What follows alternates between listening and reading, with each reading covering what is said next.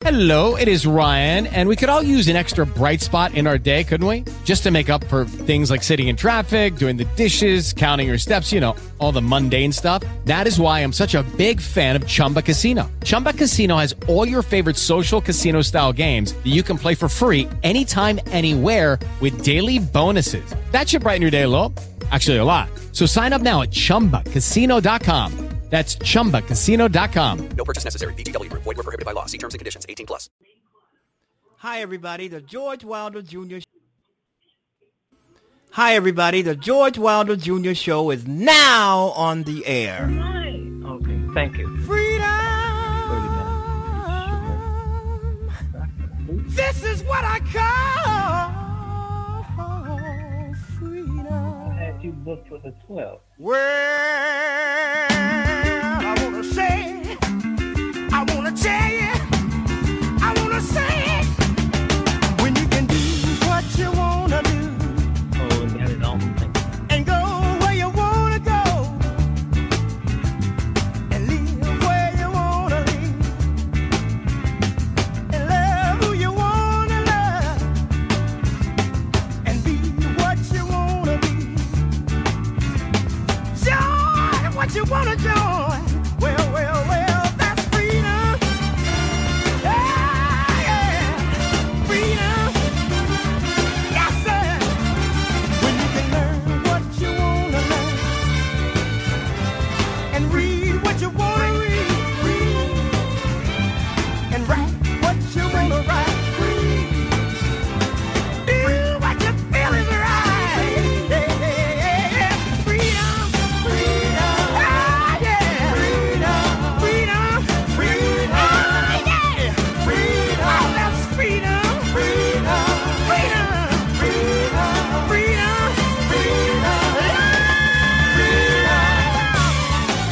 Oh, yeah. Free.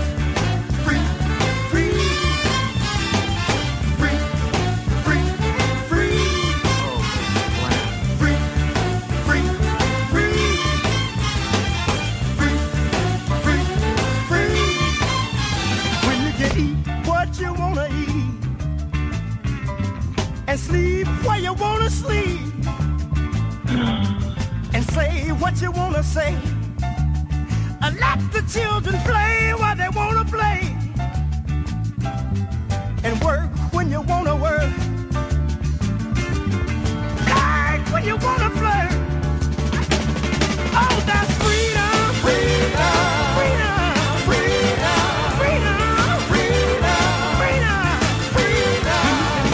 When you wanna laugh and cry when you wanna cry. Free. And don't have to feel ashamed. Free. Okay. Sing All the right. song you wanna sing. Free. When you can buy what you wanna buy. Free. With no one to ask you why. Dress the way you wanna dress. Free. Just because you feel it's best. Free. Walk the way you wanna walk. Free. Talk the way you wanna talk. Free. Shout the way you wanna shout. Free. No one to put you out. Free. Ah, that's freedom. Freedom. Ah, yeah. That's freedom. Freedom.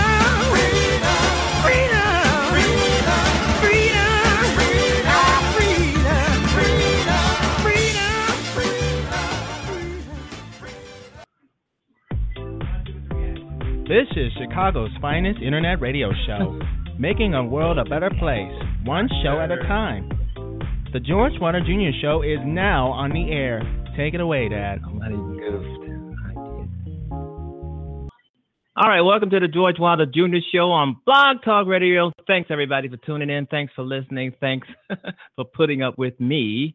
And it's been great. It's been a beautiful week, and I hope you guys join me next week. We're going to have some great guests for the show, and that's always fun. And what am I looking for? Okay, the first thing out of the box is Irma. This horrific flood.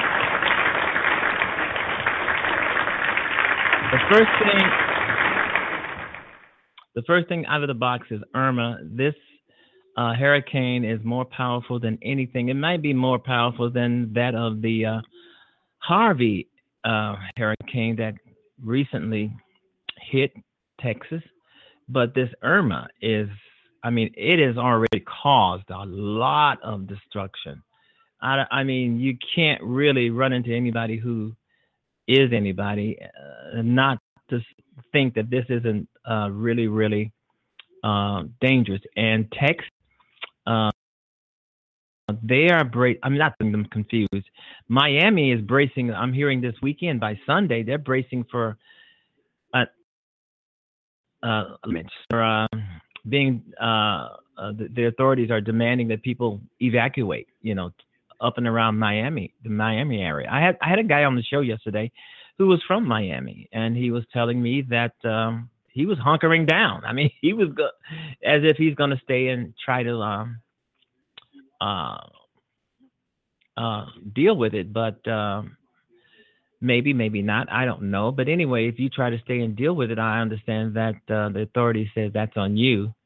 But I would evacuate. And, you know, he was saying things like that it didn't hit, he wasn't there yet. And probably he's going to wind up doing what everybody else is doing, is evacuating. And yeah, and then there's some people in the Caribbean are trying to ride out the storm. And then they're hearing there's 9 people have perished as this storm hit St. Martin. You know, that's one of the islands in the Caribbean. There's several. Some are trying to ride this hurricane out. You know, I mean, I don't think you can ride this hurricane out. I mean, people are dying. I mean, you know, escape. You know, get out of there. I mean, live another day. Live to rebuild. Live to be better next time. You know what I'm saying?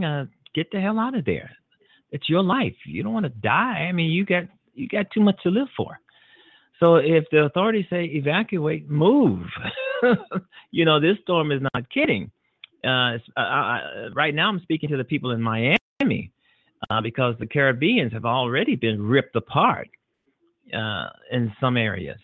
And like I said before, this is the Caribbeans, you know, epic damage, folks. This is epic damage, total carnage. That means deaths all over the place from this hurricane. A lot of things have been demolished, totally destroyed. And it's impossible. Power's out and everything, roofs coming off houses and stuff like that. Hurricane Irma, destruction heading for South Florida, you know, by this weekend. And I'm hearing that this hurricane is traveling 180 miles per hour. That is something. That is some strong wind, folks. I mean, wow. I mean, if you're at the sound of my voice, get the hell out of there. Live for another day. You're young, you're bright, you're strong, you're capable. I mean, as I've said yesterday and a few days ago on this show, you can always rebuild. I mean, you lose your home. Hey, you know, it may not be that easy to buy another home or apartment or a condo or I don't know, whatever you're living in. But things take time. It really takes time. So, you know, live another day. I mean, this is, and hey, you guys are going to be in our prayers. You know, this show is always about lifting up people in a positive way, no matter how much destruction and mayhem may have been caused in your life. It's about that. It's about making the world a better place. And the only way we can make the world a better place is for you to get out of there, evacuate. So when this thing is over, you can rebuild and start completely over, if at all possible. But you have to do that with to think positive. You can't think negative. You can't, just because you've lost everything or just about lost everything, doesn't mean you have to feel depressed, worthless, useless, or feel like God doesn't like you anymore. I mean, get on the ball, get driven, get motivated, have more ambition, and say, this is not going to knock me back. This is not going to knock me out. I'm going to get better. I'm going to rebuild. I'm going to be even better than before the hurricane came along and destroyed everything. A lot of people are thinking like that, and that's the way you should think. Those who are drowning in their own tears because of this, I mean, you got to stop crying and get it together. You know, crying is not going to get you anywhere. Crying is going to just make things a lot worse. Because if you're crying, you're moaning, you're feeling worthless, you're not going to have that drive to try to put things back together again. So you need to stay positive, and you need to keep that positive energy, and you need to keep positive people around you. Get rid of all the negative voices, and put people around you who are going to inspire you to be better, inspire you to rebuild your life. You know, you don't need the naysayers, the people who can't support you or won't support you or want to see you in a negative light. You got to get those people out of your life, because they're not going to do anything but laugh at you and your struggles. Surround yourself with positive people, the kind of people who's going to tell you that you can do it, you can make it. You're young, you're bright, you're strong, you're capable, you're talented, you're experienced. There's nothing in the world that cannot keep you from rebuilding and even becoming much better than you were before. As I've said before, the hurricane even hit. So there's a lot of things going on in the world, folks, that's just BS. There's so much going on in the world, and it's so easy for us to just get depressed because of everything that's going on. Racism, I mean, white supremacists, Ku Klux Klan, Nazi sympathizers. You got the hurricanes on top of that. We have the Congress in America that's, they don't have any backbone or balls. We got a president who doesn't know what the hell he's doing. He's doing it by numbers. Wow. And then we have the dreamers that are going to be deported within 6 months or something to that effect, just because it was an Obama initiative in the first place, and they're using the kids to try to help to get rid of Obama's legacy. That's all it is. So it's a lot of mess going on in the world. I can't forget North Korea. I mean, they keep on testing these nuclear weapons that can blow us all off the face of the earth. So I've said this before. I don't advocate war. I don't like war. I don't want war. But North Korea, a rogue country, is just, in the face of every other country. They are begging for war. They are instigating war by and laughing at the rest of the world. And this is a small country. The United States can blow that country to smithereens. But these people are antagonizing. They're provoking war. And either the United States are going to either blow these people off the face of the earth, North Korea, going to blow North Korea off the face of the earth for their improvisation and their threats on America, or North Korea is going to blow some parts of the United States off the map with their nuclear weapons. And these guys keep testing these nuclear weapons every day, and they are an American foe. They can't stand America. Why? Because, I don't know, sanctions. America has taken away a lot of the sanctions from this country. Their sanctions. Not only America, but a lot of countries in the world have taken away sanctions from North Korea. It's a rogue country. It's a country that's not just threatening America. It's a country that's threatening the world. And I do think, and I will say this, they should be North Korea should be blown off the face of the earth. I think so because they've been testing these missiles, threatening other countries for a few years now, maybe a decade, and nobody's been saying anything. Of course, people want to talk. They want diplomacy. Let's talk. I don't think you can talk to this guy. Was it Kim Jong Un, whatever it is? I don't think you can talk to this guy. I think this guy is dead set on trying to destroy America with a nuclear weapon. And the best thing America can do is say, hey, wow, we can't talk to this man. He doesn't want to negotiate. He doesn't want a peaceful ending to this. He wants war. I don't want war. I think war stinks, but this guy has to go.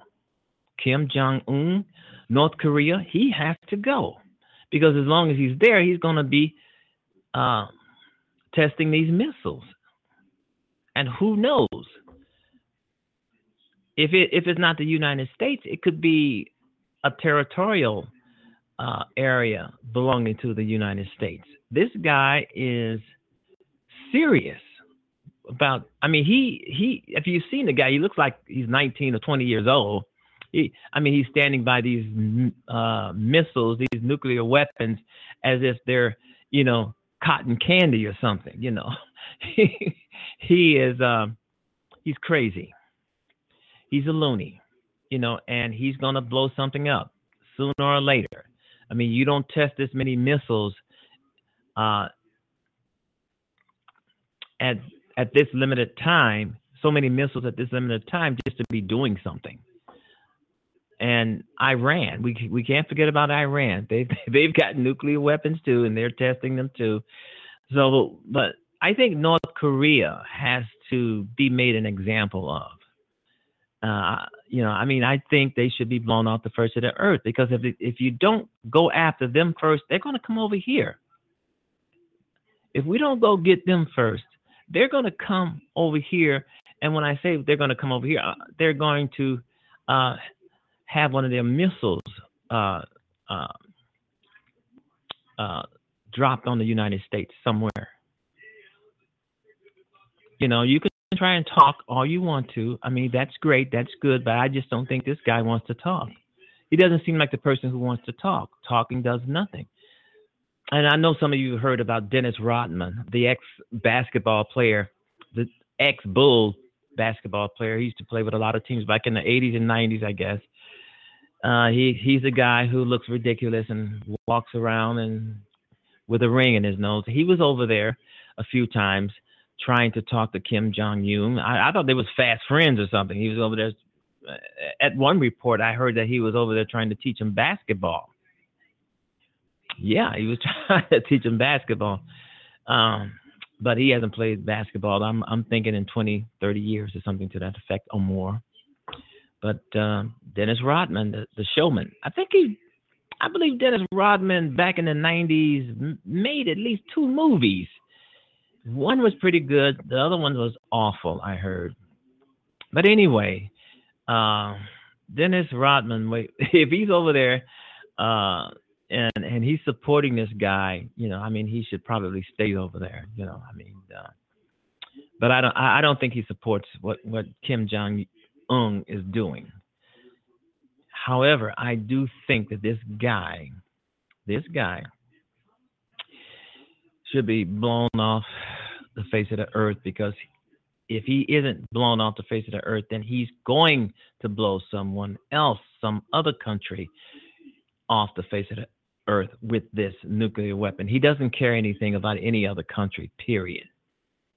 South Korea, I mean, you can name it. He doesn't care anything about any other country. He just loves those missiles as if they're cotton candy or something, And you can tell that by just looking at the photos that they send out from North Korea. So I don't know. So we'll see where that goes, folks. But anyway, the world is in a mess, and a lot of people are feeling depressed and don't I would say do not feel depressed. I mean, if where you are is safe, there's no floods, there's no bombs falling or anything. The best thing you can do is help to try to make the world a better place. Get out there, get involved, and try to do your little part in trying to make things better. You know, you can't make things better if you're down and depressed and with a feeling of worthlessness. You can't do anything like that. You know, yeah, I don't. I think it's a mess too. I think the world is a mess also, but I'm not feeling depressed about it. The only thing I'm trying to do is I'm still here. I still have my strength and my sensibilities, and I'm here to try to make the world a better place. I mean, that's what we have to do. We are the people. It's the people who's going to have to do it. You know, make the world a better place in any way we can. In any way we can. And a lot of times it doesn't mean giving out money. It could be your time, your efforts, your abilities. You can say something nice to someone. And all of that plays a part in helping to make the world a better place. Try to get people to understand. Try to get people to realize that they are a part of what's going on, regardless of what kind of religious affiliation they belong to. You are part of what's going on, and you have to get out there and too. You know, it's going to take us. It's not going to take Congress. It's not going to take President Donald Trump. I very seldom say President Donald Trump. Majority of the time, if I'm talking about Trump, I'm always using Trump instead of President Trump. A lot of us use Trump. Some people say a lot of other nasty things about Donald Trump, but he's the president, whether we like it or not. He's the president of all people, whether he likes it or not. And, you know, I mean, it's going to take all of us to places. I mean, we can't sit back on our couches and in our homes and apartments and condos and say, hey, let them deal with it. Everyone has to deal with it. We have to be a part of it. We are people. The world is full of people, and it's going to be people who are going to have to try to make this a reality. We got to get rid of the bomb, get rid of nasty people who are in Congress. We have to get rid of hate. We got to get rid of all of that. It's here, and it's blatant, and it's in your face. There's no hiding from it. It's here. All right, you've been listening to George Wilder Jr. Be nice to one another out there. It is so easy. You know, making the world a better place, and that's easy, one show at a time. Doing the show, those who value people over profits will profit from those people. I always say that because I always believe that. I always will believe that. Let me talk to Donald Trump and explain to him that as president of the United States, he represents blacks and Jewish people and Hispanics and people of every color and every creed. And it is his job as president of the United States to stand up for each and every American, to stand up vertically against racism and bigotry. Peddling to racism is just as bad as being a racist. So Donald Trump is either a racist or he's peddling to it, and both are frankly unacceptable and make him unfit to be president of the United States. If you can't be president, if you cannot stand up and represent Americans, you should not be president. And to my party, to the Republicans who are speaking out today, my question is, what the hell took you so long? You when tell them, someone Anna. shows you who they are the first time, believe them. For too long, Republicans in Congress, elected leaders, have looked the other way while a misogynist, racist, bigoted pig is in the White House. Let me tell you, we cannot capitulate the office of the presidency of the United States. We cannot capitulate moral clarity. We cannot capitulate principles. We cannot capitulate Republican values and American values. No people. You tell them, Anna.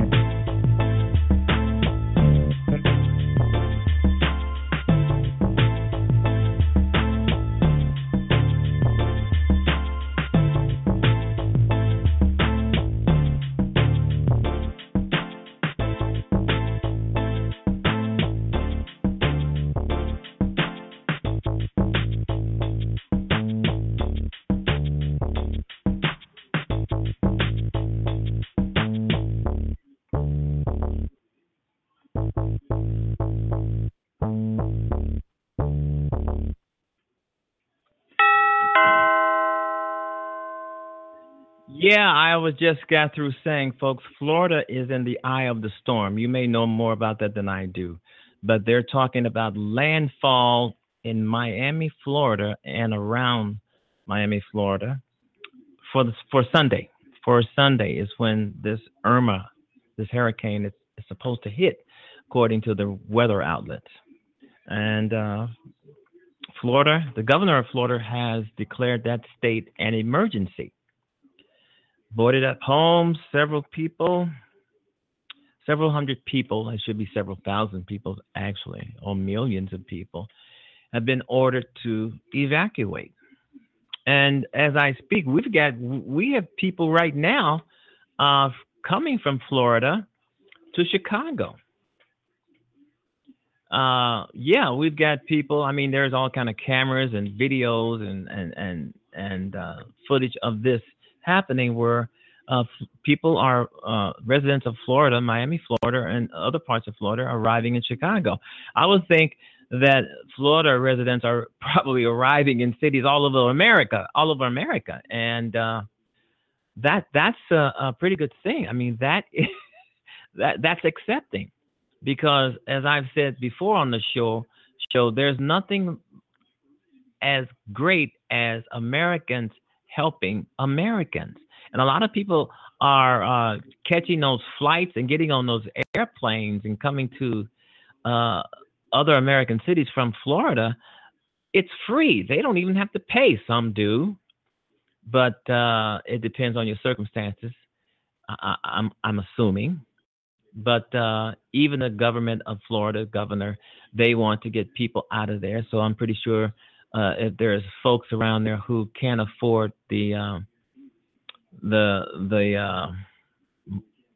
dollars or the fare or the airfare, I'm pretty sure there are some ways of getting around that, because you want to get people out of there. And people are saying, well, I have a relative in Montana, I have a relative in San Diego, I have a relative in Evanston or whatever, and they will find a way to get those folks out of harm's way, even if the fare is free. But nothing's free. I try to tell my son that all the time. Nothing's free. Nothing free. Not even the air you breathe. Anyways, you're listening to the George Wilder Jr. Show on Blog Talk Radio at 628. It's Thursday, and Amazon is back in the news there. I mean, Amazon is always in the news, taking over something, buying somebody out, raising its prices. And if you order something from Amazon, you either got to get Prime or you're going to be waiting all damn year to get your package. Anyway, you've been listening to the George Wilder Jr. Show on Blog Talk Radio. And it's great. It's wonderful. I love being on the radio. I don't know.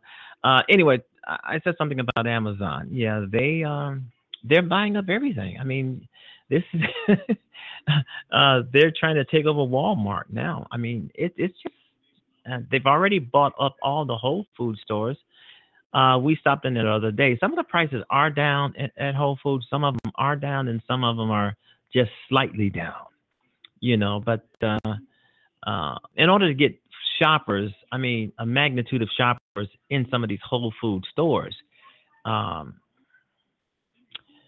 they're just going to have to, hear about it. Some people haven't heard about it, that Amazon has bought Whole Foods, and that Whole Foods, and they've dropped some of the prices on those, some of those items, because when Whole Foods was Whole Foods, I mean, they will take your whole check, your whole paycheck, just to buy a pack of chicken, so the prices had to come down.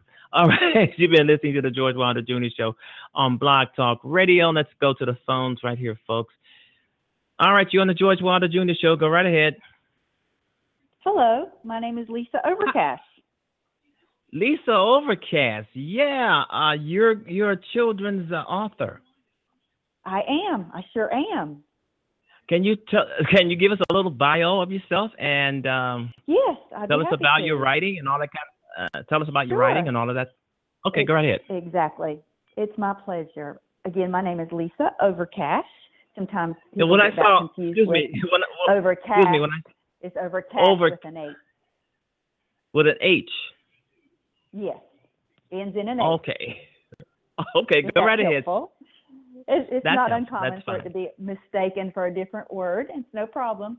Anyway, I am an author of a children's book that was recently released. The name of the children's book is My Forever Family.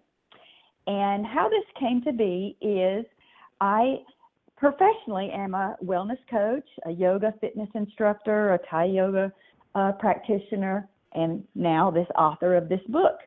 And one of the things that was very special to me is my little Yorkshire Terrier dog. She is very significant to me. She is my emotional support dog, and I have multiple sclerosis, and she has helped me greatly over the years. And so in honor of her and my family, I was led to write a children's book. It's an illustrated children's book. And again, the title is My Forever Family, and that's FUR-EVER. And what this book is, it's told from the voice of the dog.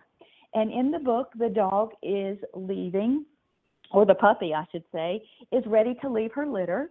And her, the owner of the litter, or the father, is called Big Daddy. So in this story, that the voice of the book, she talks about how her Big Daddy gives her lots of love along with her brothers and sisters, but they're all a little afraid to leave the litter.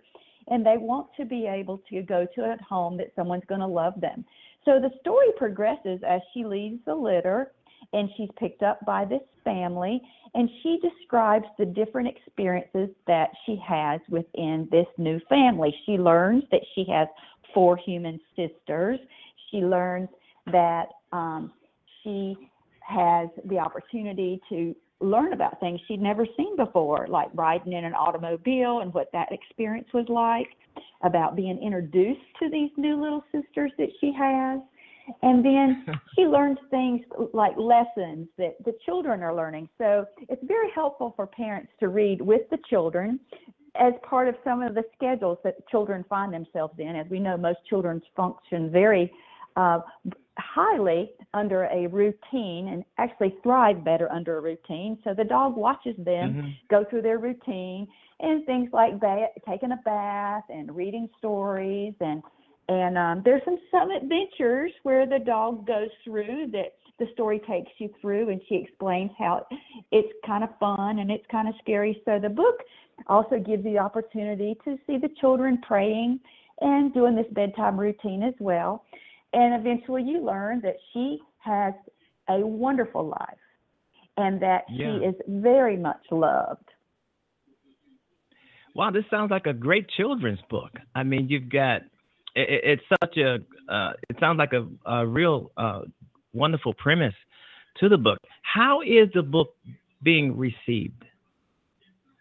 I have been finding that many people like it. They really are a fan of the Yorkshire Terrier because she, I think because she comes across so loving and friendly, and it has an adaptation too for children that are a little afraid about being adopted, older children, making sure they're put into a family that is wanting them, making sure the family loves them. And a lot of children go through this feeling, even if they are in a family, they want to be loved. They want to have this opportunity to learn. And I have a Facebook page called My Forever Family Facebook page, and I get a lot of interest in that because you can see the different activities that the book is going under. We have the dog and I, when we do a reading, we go together. She and I go, and the children get a chance to meet the dog. And I read the story, and we talk about a lot of things, about things that they do in their life relating to the story, or we talk about how important it is to take good care of your pets that you have at home. And then afterwards, the dog shares a few tricks, and they get a chance to pet the dog and hold the dog, which is always fun for the children as well. And we also visit hospitals. She's a therapy dog, yes. Lisa, can you share just a little bit of the book with us, maybe a paragraph or so? Sure. Okay. I'll share a little bit here and there. So the first part, I'm kind of like beginning, middle a bit. So the first part is, I was born in a white house with red brick steps and a big backyard. I live with my mommy, daddy, and littermates. Big Daddy took good care of us. He said that families would soon adopt us. I was a little scared, but Big Daddy said they would give us good homes and lots of love. So the lady comes to the door, and the puppy says, "Oh, the woman had a sweet, happy voice. She said, 'Do you want to play too?' I wanted to play, but I was too shy.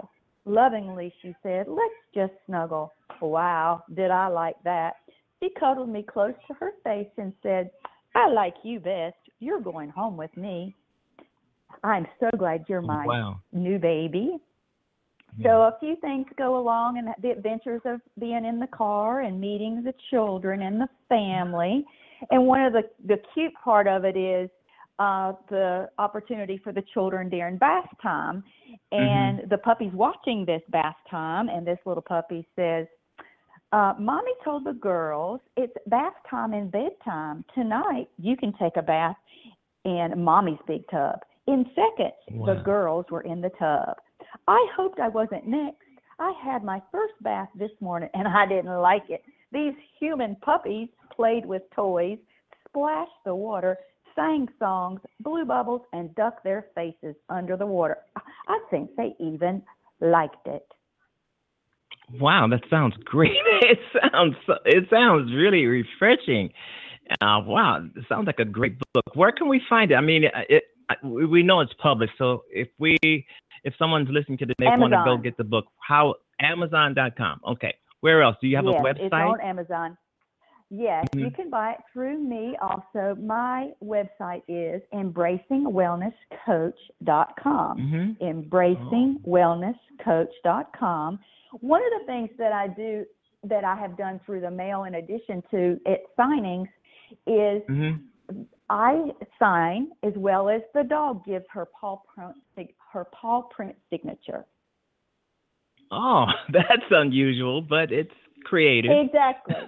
That was my goal. Something unusual, something creative. Yeah. Something that'll catch the people's eye, Exactly. Trying to find something unique about this book as well. Yeah. So it sounds like a very... It's a lot of fun. Go right ahead. It's got some life lessons. It has family, and it has faith. All the things that we often want in our lives to share with our children and send. It does sound like it's fun. It does sound like fun because while you're describing the book, I'm smiling, and it does sound like fun. There's nothing like making writing fun. Exactly. And we want to develop the desire for our young children to read. So it's so important to have that opportunity early in life to have those pleasures with their family members. And even before you can read, the book is written in a way that even if you can't read, you have someone to read to you. And then as you mature in your education, you will eventually be able to read it yourself. So it's written on I would say an elementary school level, and so that child, by the time they learn to read, they will have been read this book to them for a lengthy period of time, years, and then over time they will slowly be able to master those words themselves. Oh, wow. That sounds great. Lisa Overcash on the George Wilder Jr. Show. I want to thank you so much for doing this show. I'm going to go get that book for my child. And I hope everybody listening to this show. Yeah. I mean, it sounds great. And I want to thank you for being on the show. Thank you so much. You have a blessed evening. You too. Bye-bye. All right, Lisa Overcash on the George Wilder Jr. Show. I mean, the book, I think the book it sounds great. So if you're out there, I mean, you're listening and everything, and you have children, go buy this book because she sounds like a wonderful children's author. All right, back to the show. Let's go here. Okay, you're on the George Wilder Jr. Show. Go right ahead. Yeah, this is Dr. John DeGarmo. I knew, I knew you'd call back. Thanks for calling back, Hank. Thanks for holding on. And give us a little bit of your bio. Give us a little bit of your bio and tell us a little bit about yourself and stuff like that. Sure. Thanks for asking. I've been a foster and adoptive parent for the past 15 years. I have had over 50 children come through my home. I've had as many as 11 children in my house at the same time. I've even adopted children? A combination of foster, adoptive, and biological. Foster and adopted. Okay. Right. Foster and biological. Correct. All the above. Yes, at 11 at a time at one point, and I even had 7 in diapers at one point at the same time. Wow. With those 7 kids. I would travel the country and the globe training foster parents and training people about child sex trafficking and adoption. And I've written several books and have really devoted every aspect of my life to helping not only the children in the foster care system, but general society understand this, that not everybody can be a foster parent. It's the hardest thing I've done. But everybody can help in some way. Everybody can help a child in need in some way. A little bit about myself there. Okay, Dr. DeGarmo, I am a foster parent. I've been a foster parent, and it's not easy. It's not easy being a foster parent. It because I've been one for several months, and then we decided to adopt a child. Very good. And Very good. And yeah. So you're talking to someone who knows a little something about that. Right. Sometimes you can really, sometimes you're adopting or you're foster caring a child who biological parents may have been on drugs or in jail or something to that effect, and some of that may come off on child. So how would you deal with that? Well, there's 500,000 children in foster care on any given day in the United States. I know. Everybody's not like that. Yeah. Right, but mainly, and there's a rise in foster care right now because mainly of the opiate crisis. So many more people are becoming addicted to this opiate epidemic. 60,000 people died last year due to opiates in America, and these children are having some place to go. And so, what most people don't realize is this, and you know this as a foster parent. Mm-hmm. When the children come to our homes, they are terrified. They don't know who we are. We are perfect strangers for them. It's a very traumatic experience being placed into a foster care home. So when these children are coming from homes that due to neglect or abuse or drug abuse or whatever it may be, what the children need most is time, patience, compassion, and that unconditional love that most people have never given them. So as a foster parent yourself and myself, we both know that these children just need someone to love them and to protect them and keep them safe. I totally agree. Someone to love them, someone that's going to actually be a mother and father to them.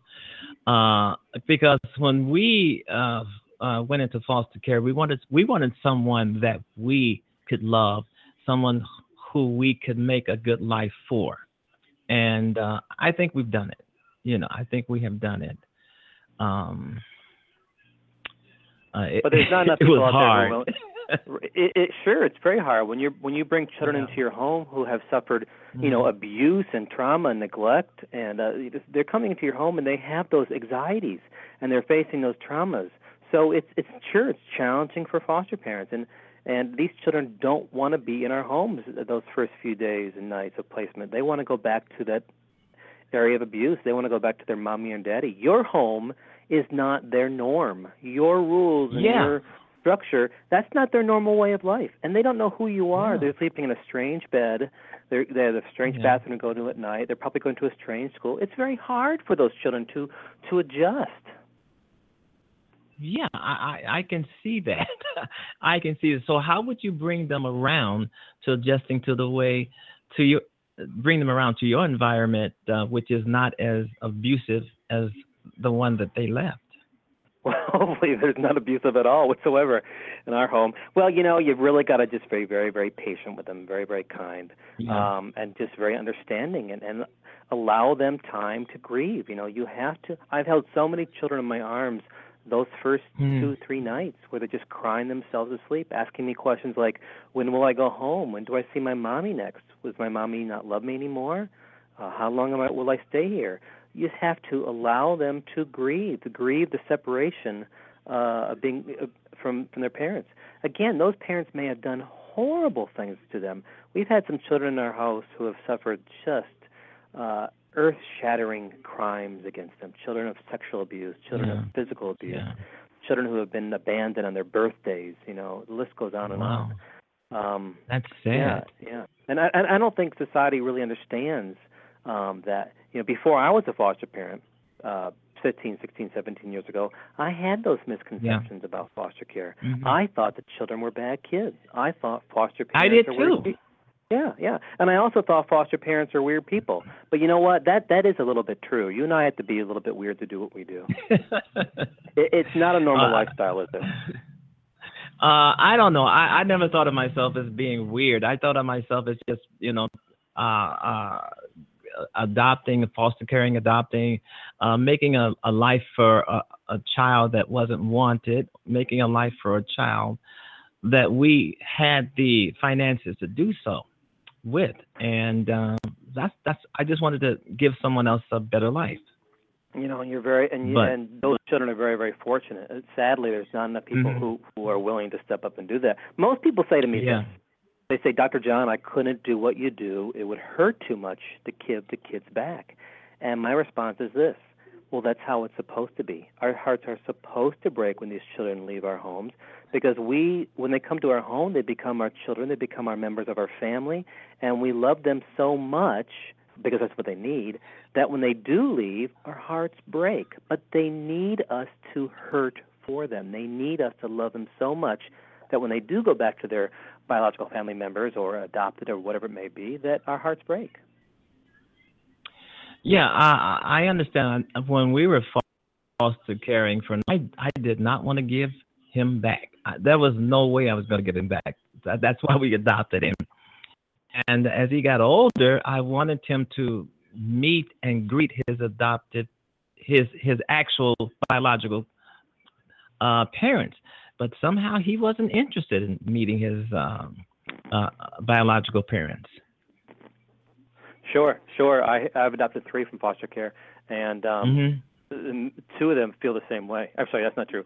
1 of them feels the same way. 2 of them are biological siblings, and they are 3rd-generation foster care, which means their parents and their grandparents were also in the foster care system. But, we live in a very small town of about 2,000 people, so wherever we go, we see birth parents of the children. Very hard. Yeah, I wanted him to meet his biological parents. I wanted him to know that he has siblings elsewhere in the world. Right. But he just didn't care about. Yeah, that is very important. I wanted him to do it, and he was at an age where he could make his own decisions to whether, because I had the wherewithal and the information and the documentation of finding his biological parents and getting them to know that he's okay, and he can even visit them, be a part of their lives. But somehow this guy wasn't interested in that. And the moment I found out he wasn't interested in finding and locating his biological family, then I wasn't interested in it anymore. But you know what? There will come a point where he will be interested in that. It's very normal.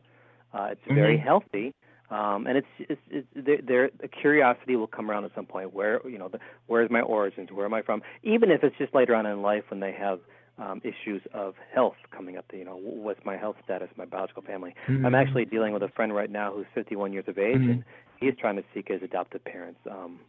It's normal. That's normal. What is hurtful, though, is those parents who do not share with their children that they're adopted. I unfortunately had somebody in Texas recently say to me, Dr. John, I've had this child since birth, and they're now 14 years of age, and when should I tell them that they were adopted? And I said, yesterday. They have to know that. They have to know that information.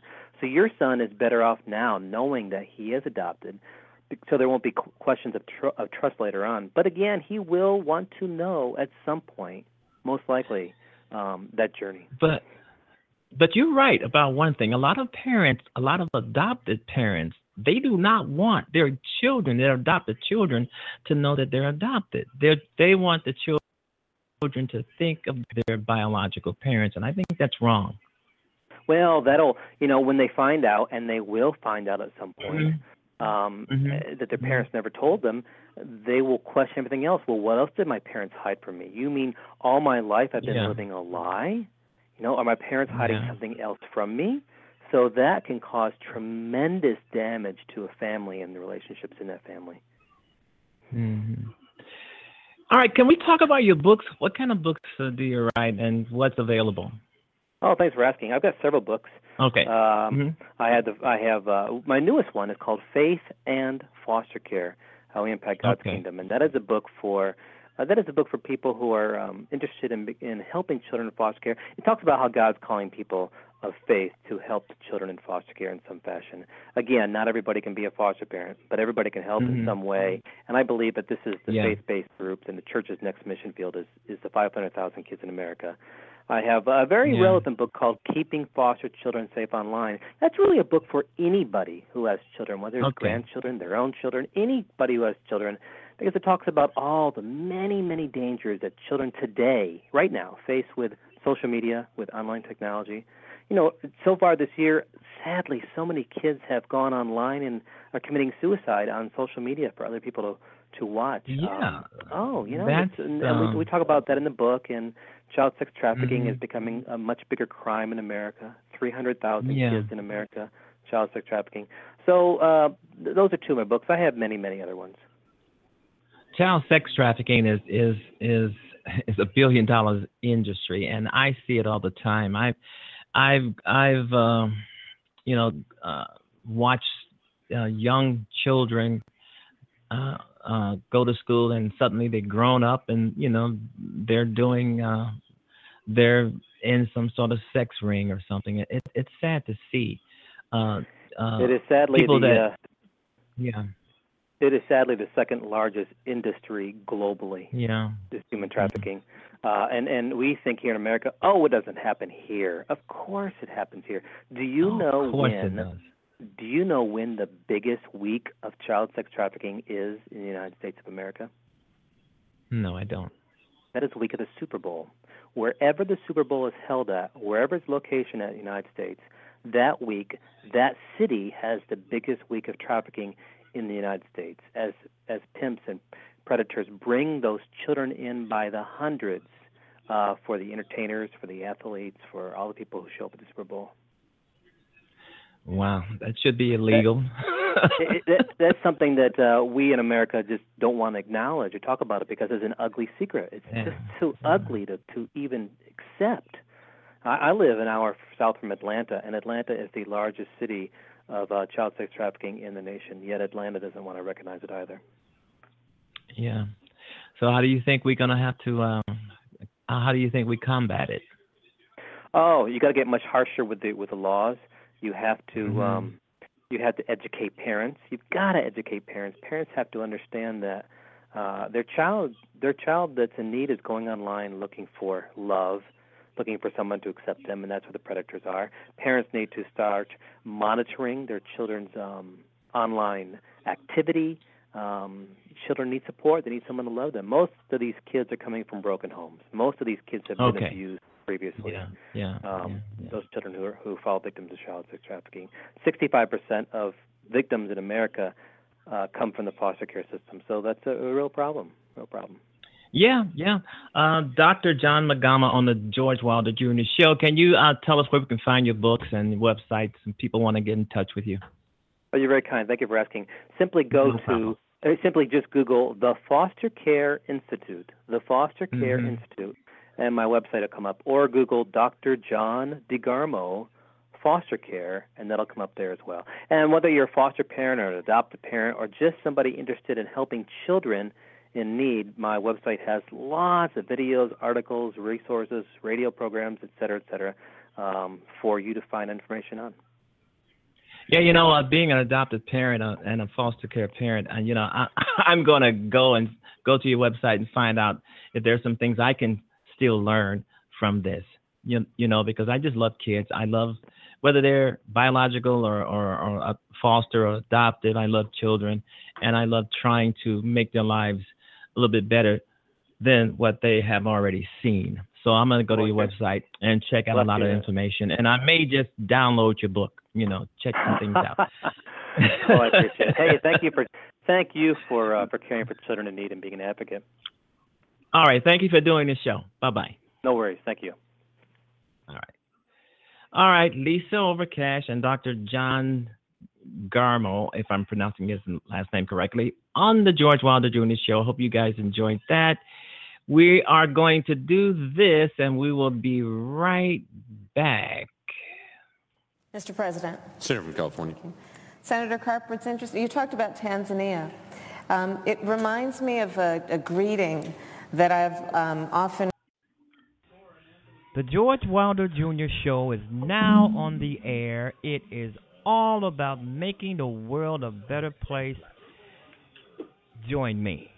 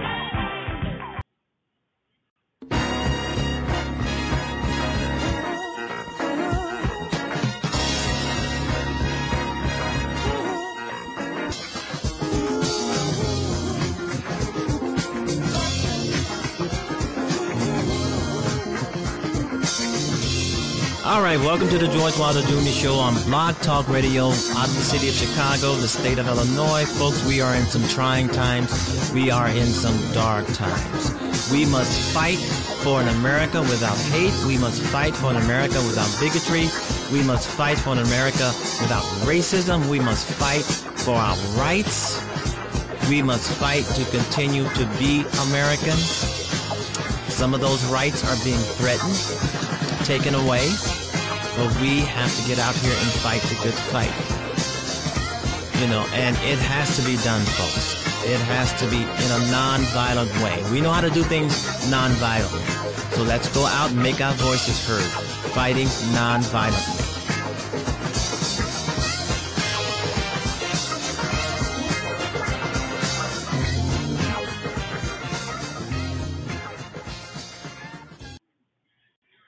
Mr. President. Senator from California.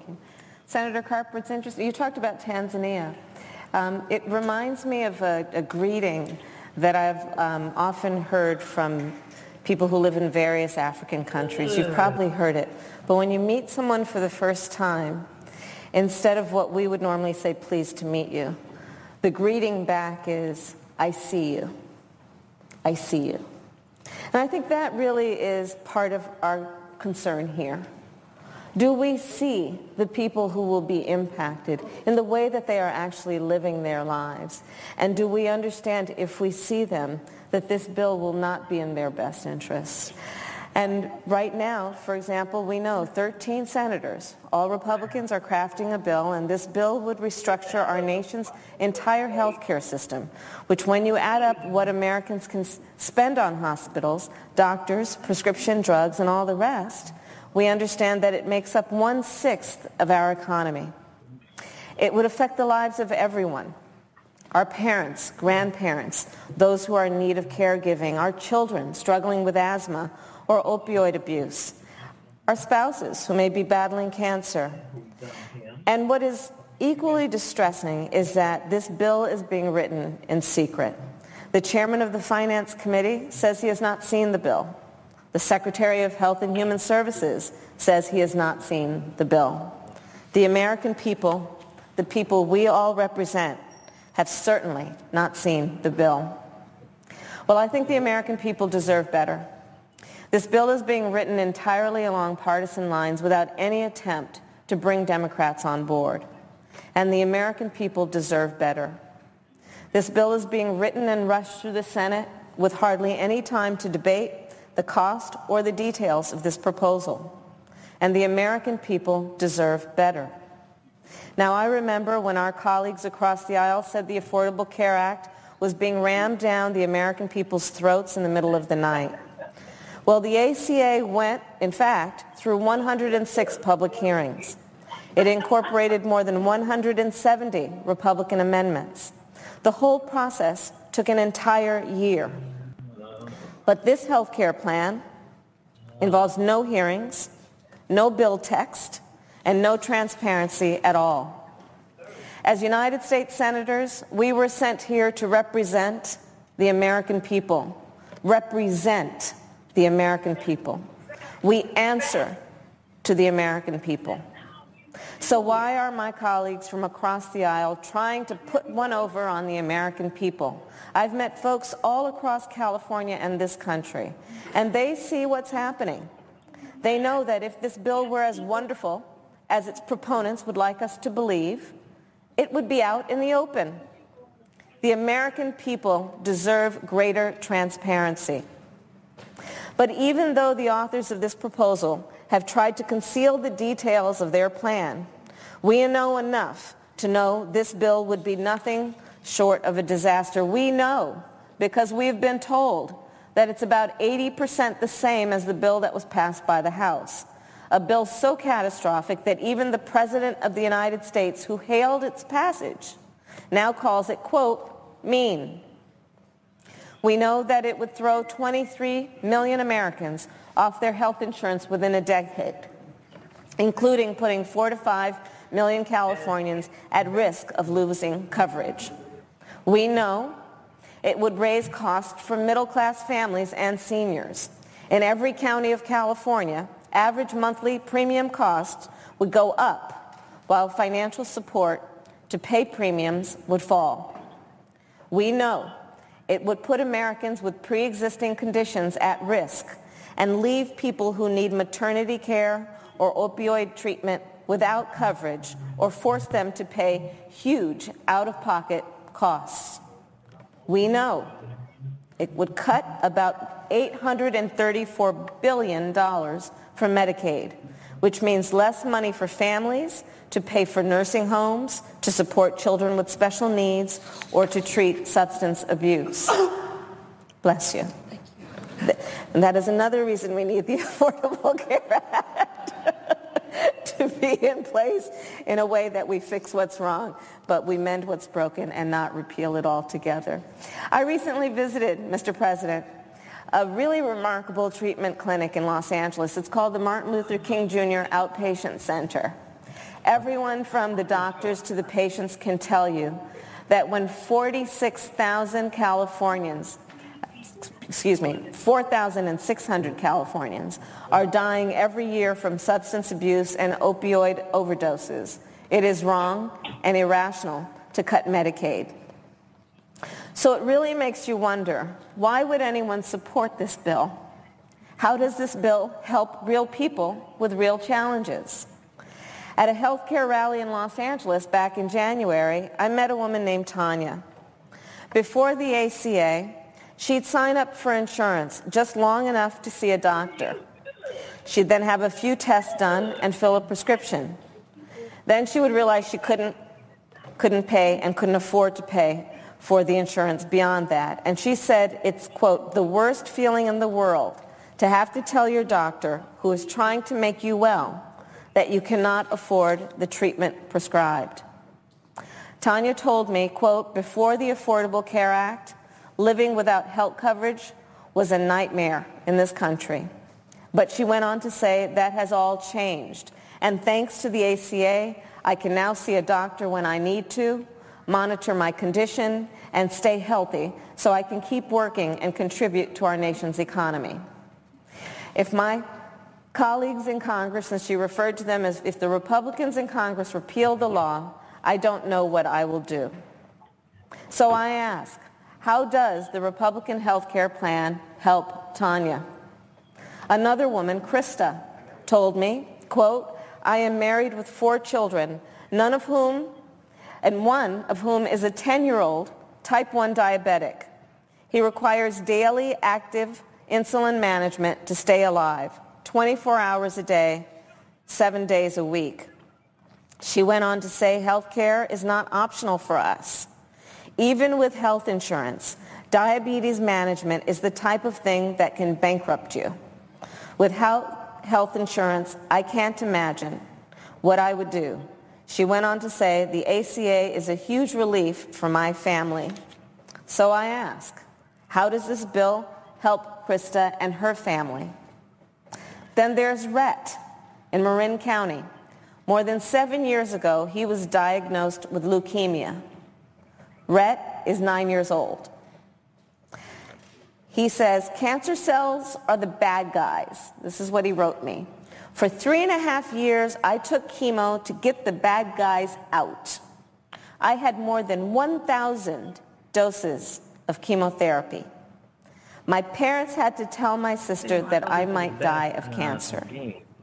And then he went on to write, thanks to my doctors and nurses, my family and friends, my church and my community, and the Affordable Care Act, now I'm, and then he writes, gone with the cancer.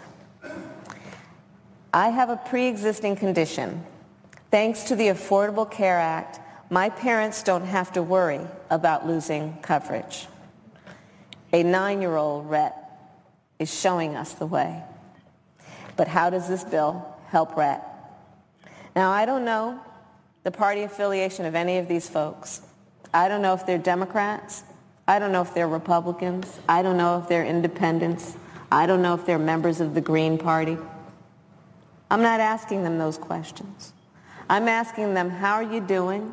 What's helping you? What do you need? And how will this impact you? And I know that I'm just one of 2 senators that they have. And when it comes to their needs and their need to be represented in the United States Congress, and their need to be heard, and their need to be seen, party affiliation should not matter. What should matter are the needs of the American people. And regardless then of who they vote for in a partisan election, I am certain of this. This health care plan that is being proposed by my colleagues from across the aisle will not solve their problems. And it will only create, in fact, more problems and potentially devastate people's lives. So to my colleagues, I say, this shouldn't be a matter of supporting this bill automatically if you're a Republican, or objecting just because you're a Democrat. This is about what's right and what's wrong. If you know this bill is bad, stand up and stop it. Speak that truth. Now is not the time to keep quiet and hope nobody notices. Forget the politics. Forget partisan pressure and talk radio and primary ads. Instead, just listen to the voices of the American people. Not just in California, but in Nevada, in Arizona, in Ohio, in Alaska, in Maine, in Pennsylvania, in West Virginia. Because they have made themselves overwhelmingly clear. Only 20% of Americans support this bill. A majority opposes it in every state in this country. It is the least popular piece of legislation in modern history. I'm asking you to think about the American people. I'm asking you to think about Tanya. Think about Krista. Think about Rhett, living with leukemia since he was just 2.5 years old, undergoing 2.5-hour infusions every night with such incredible bravery. Let the determination of Americans like Rhett bring us together. A 9-year-old boy who tells us in his words, don't repeal the Affordable Care Act, improve it. Because we all agree the ACA can be improved. It must be improved. It isn't perfect. And I am ready to work with anyone who really wants to make it better. Instead of playing politics with public health and people's lives, we can actually work together to strengthen our healthcare system. In fact, I'm proud to have recently co-sponsored a bill with Senator Dianne Feinstein and a number of my Democratic colleagues. Our bill would make it safer and easier for middle-class Americans to buy insurance if they currently don't qualify for any help paying their premiums. These are the kind of solutions Democrats can get behind. These are the kinds of solutions that would help and not hurt the people we represent. We took an oath to represent all the people. So I am asking every member of this chamber to think long and hard about the consequences of this bill. Think about the responsibility we've been entrusted with. We owe it to the American people to tell the truth, not to hide it.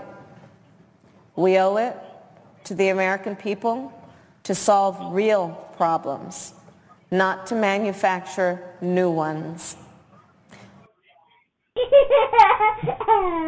Well, tell that to Donald Trump. Okay, let's get back to Miami is in the worst position. Okay, like I said before at the beginning of the show, I was talking to a guest on the show yesterday, and he was from Miami. And we talked about him getting out. And anyway, if you want to know what was said, and it was interesting, then you can just podcast the show. All right. Anyway, Miami is in the worst position possible. The Hurricane Irma lashes, while forecast puts Miami in line for a direct hit. Miami is in line for a direct hit. So all of my listeners and friends and just people in general, good people in general, get out. I mean, you don't want to be around when this thing comes. You know, you don't want to be around. Believe me. As I've said earlier, I mean, you can always rebuild, stay positive, stay driven, and have more ambition than you ever had in the world. But you have to get out. You have to get out. There is no way you can ride this storm out. You will die, according to what I'm looking at right now, what I'm peering at. It's saying that Miami is in line for a direct hit. Okay. Irma pounds Turks, threatens Miami. And the weather people got this image, this graphic up here, and it's really impressive, showing the line that the hurricane is going to be traveling. It's going to weaken. From what I'm looking at, it's going to weaken, but it still is going to hit Miami with a directness. So get out while you can. Okay, conditions. Hurricane Irma moved on the islands, continuing tracking south Florida, where it could slam Miami this weekend. Okay. The Hurricane Center forecast moved the most likely path of the eye of the storm to the west in its 5 p.m. advisory. So Florida is in the eye of the storm. It may be a little weakened by the time it hits Florida, but it will still be an impressive storm. State of emergency, evacuate. A lot of people have boarded up their homes. Irma pounds the Caribbean, St. Martin's, and other islands in the Caribbean. And you got some people trying to ride the storm out no matter what. I mean, they're like Captain Bligh. I mean, if the ship goes down, they're going to go down with the ship. That's ridiculous. Abandon ship. Live for another day. Live to rebuild, you know. And as I've said, keep positive people around you. Keep the kind of people around you and help you and encourage you in rebuilding your life after this storm goes and you've lost everything, your home, your city, through no fault of your own. Live to rebuild. You know, don't try to ride this thing out. If you're listening at the sound of my voice, folks in Miami, don't try to ride this thing out. If the governor says evacuate, evacuate. If the police department says evacuate, evacuate. If the emergency responders say evacuate, evacuate. Move. Because if you decide to ride it out, you're on your own. You're on your own. And then after the storm is over, they're going to be coming in your house, your demolished house, with body bags. So you want to leave this. Okay, just in, Hillary Clinton to speak at Riverside Church in New York about her faith and the election. I don't know. That's another story for another show. It just popped up on the screen here, folks. So because I'm totally talking about Miami right now, and the epic damage and the total carnage. Some things in the Caribbean on some of these islands have been totally demolished. Roads are impassable. So, you know, but they're going to be first responders, you know, all around these demolished islands to find any survivors or people who wanting to be rescued, people who want to be taken away to live for another day. The power's out. The roofs are coming off homes, flying off homes. So, you know, get out. I mean, live for another day. Hurricane Irma destruction is headed to South Florida. You know, so that's the George Wilder Jr. Show. We are saying, hey, wow, heed the warnings and evacuate. And most people are. You look at the highways and you look at some of these towns and they're just empty of people. Only thing you see is a lot of wind and rain and water and, you know, just total destruction. All right, you've been listening to the George Wilder Jr. Show. I want to thank my guest, John DeGarmo, and Lisa Overcash for being a part of the show today. I really appreciate their participation. All right, this show is not about hate. There is no hate here. Hate has no home here on this show. Okay, the George Wilder Jr. Show. And those who value people over profits will profit from those people. Making the world a better place one show at a time. Yeah, the world is in bad shape. It is a mess. But we have to make sure we keep our sanity in trying to make it a better place than what it is. And that's what the George Wilder Jr. Show is all about. We have about 10 more minutes left into the show. Am I correct? Okay. Yeah, be nice to one another out there. It's so easy, and be helpful. Help those who are in need of help desperately. Help those who will appreciate you as a person who volunteers to help make someone else's life a little bit better.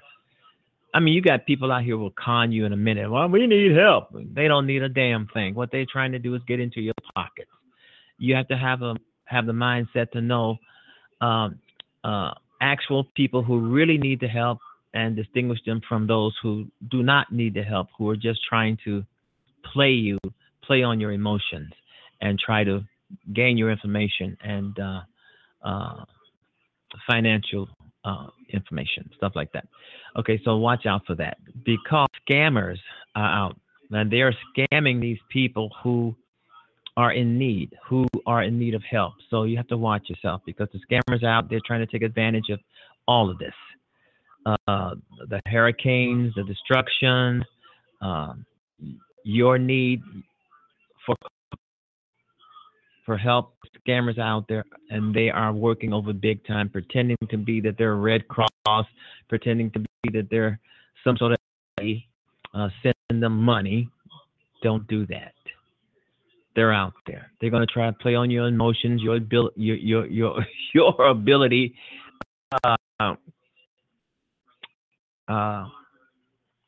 and rebuild your life.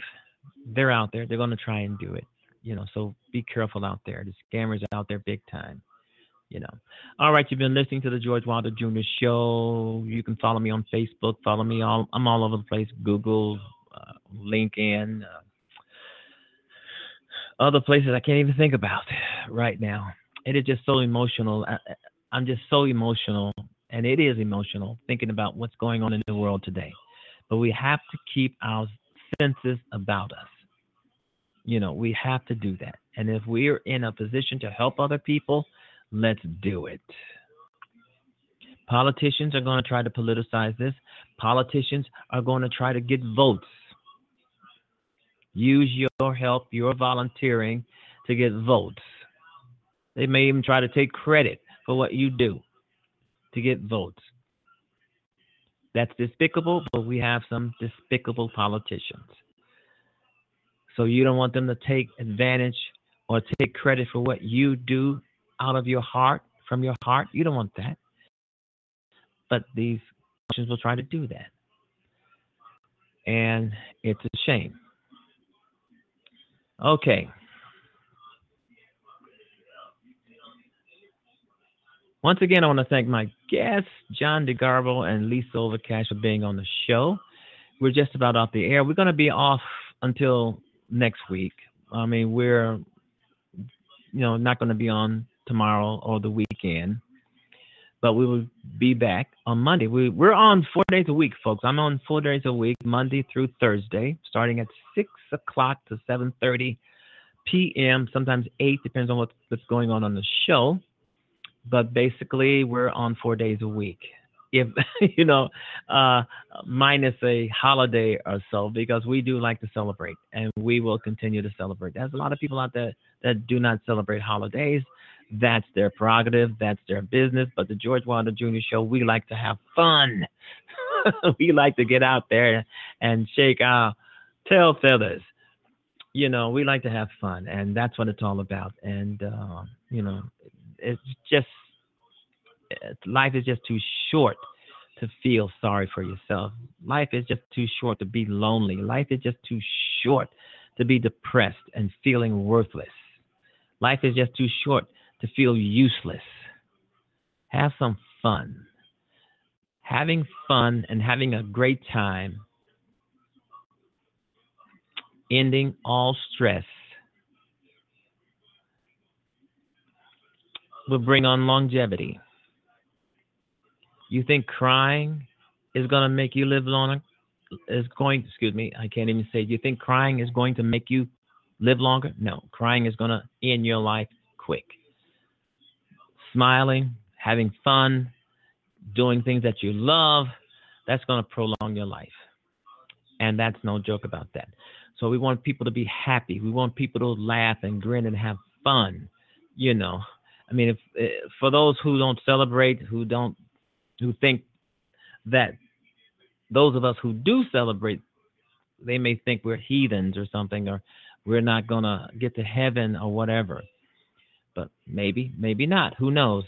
But fun is fun. You know, I mean, I think God or Jesus, if there is a God or Jesus, he would want people of this earth to be happy, to laugh, to grin, to associate with each other, to talk and to love each other. That's what I think.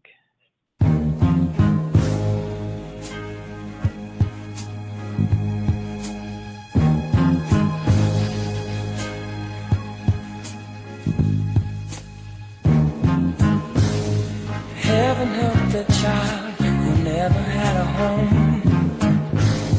Heaven help the girl who walks the streets alone.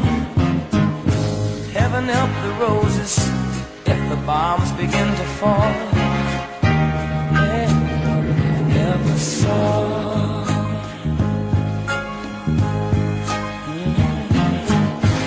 Heaven help the black man if he struggles one more day.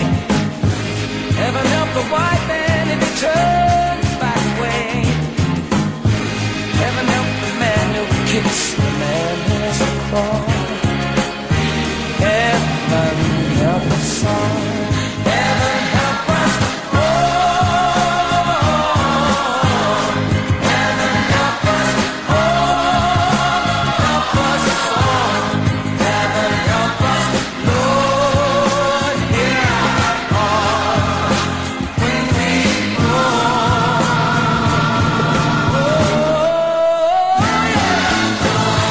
Heaven help the boy who won't reach 21. Heaven help the man who gave that boy a gun. Heaven help the people with their backs against the wall. Lord, heaven help us all. Heaven help us. Oh, yeah. Oh, hooray.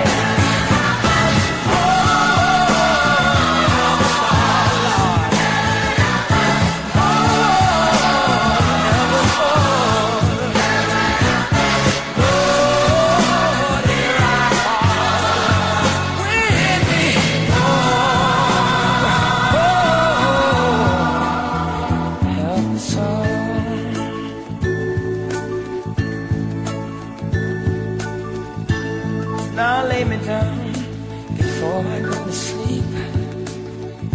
In a troubled world, I pray the Lord to keep hatred from the mighty and the mighty from the small. Heaven help us all.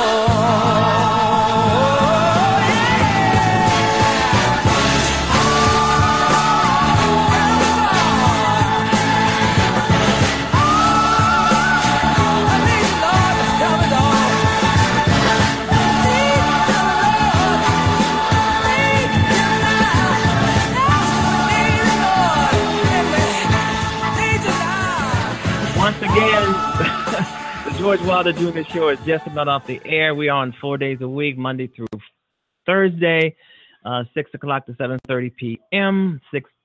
And we will see you next week, folks. We should have a everybody. Have a great weekend. Have a great evening. Bye-bye.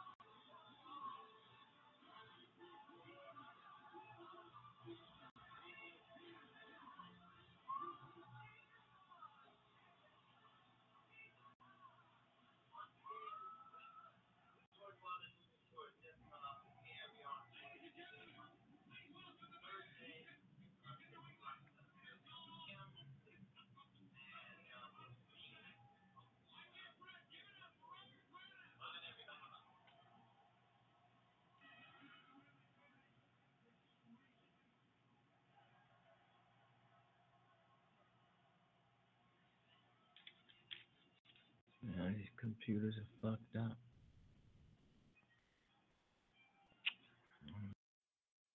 With the Lucky Land Slots, you can get lucky just about anywhere.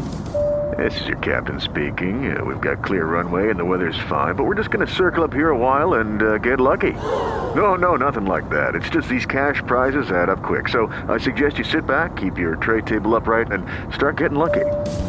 Play for free at LuckyLandSlots.com. Are you feeling lucky? No purchase necessary. Void where prohibited by law. 18+ terms and conditions apply. See website for details.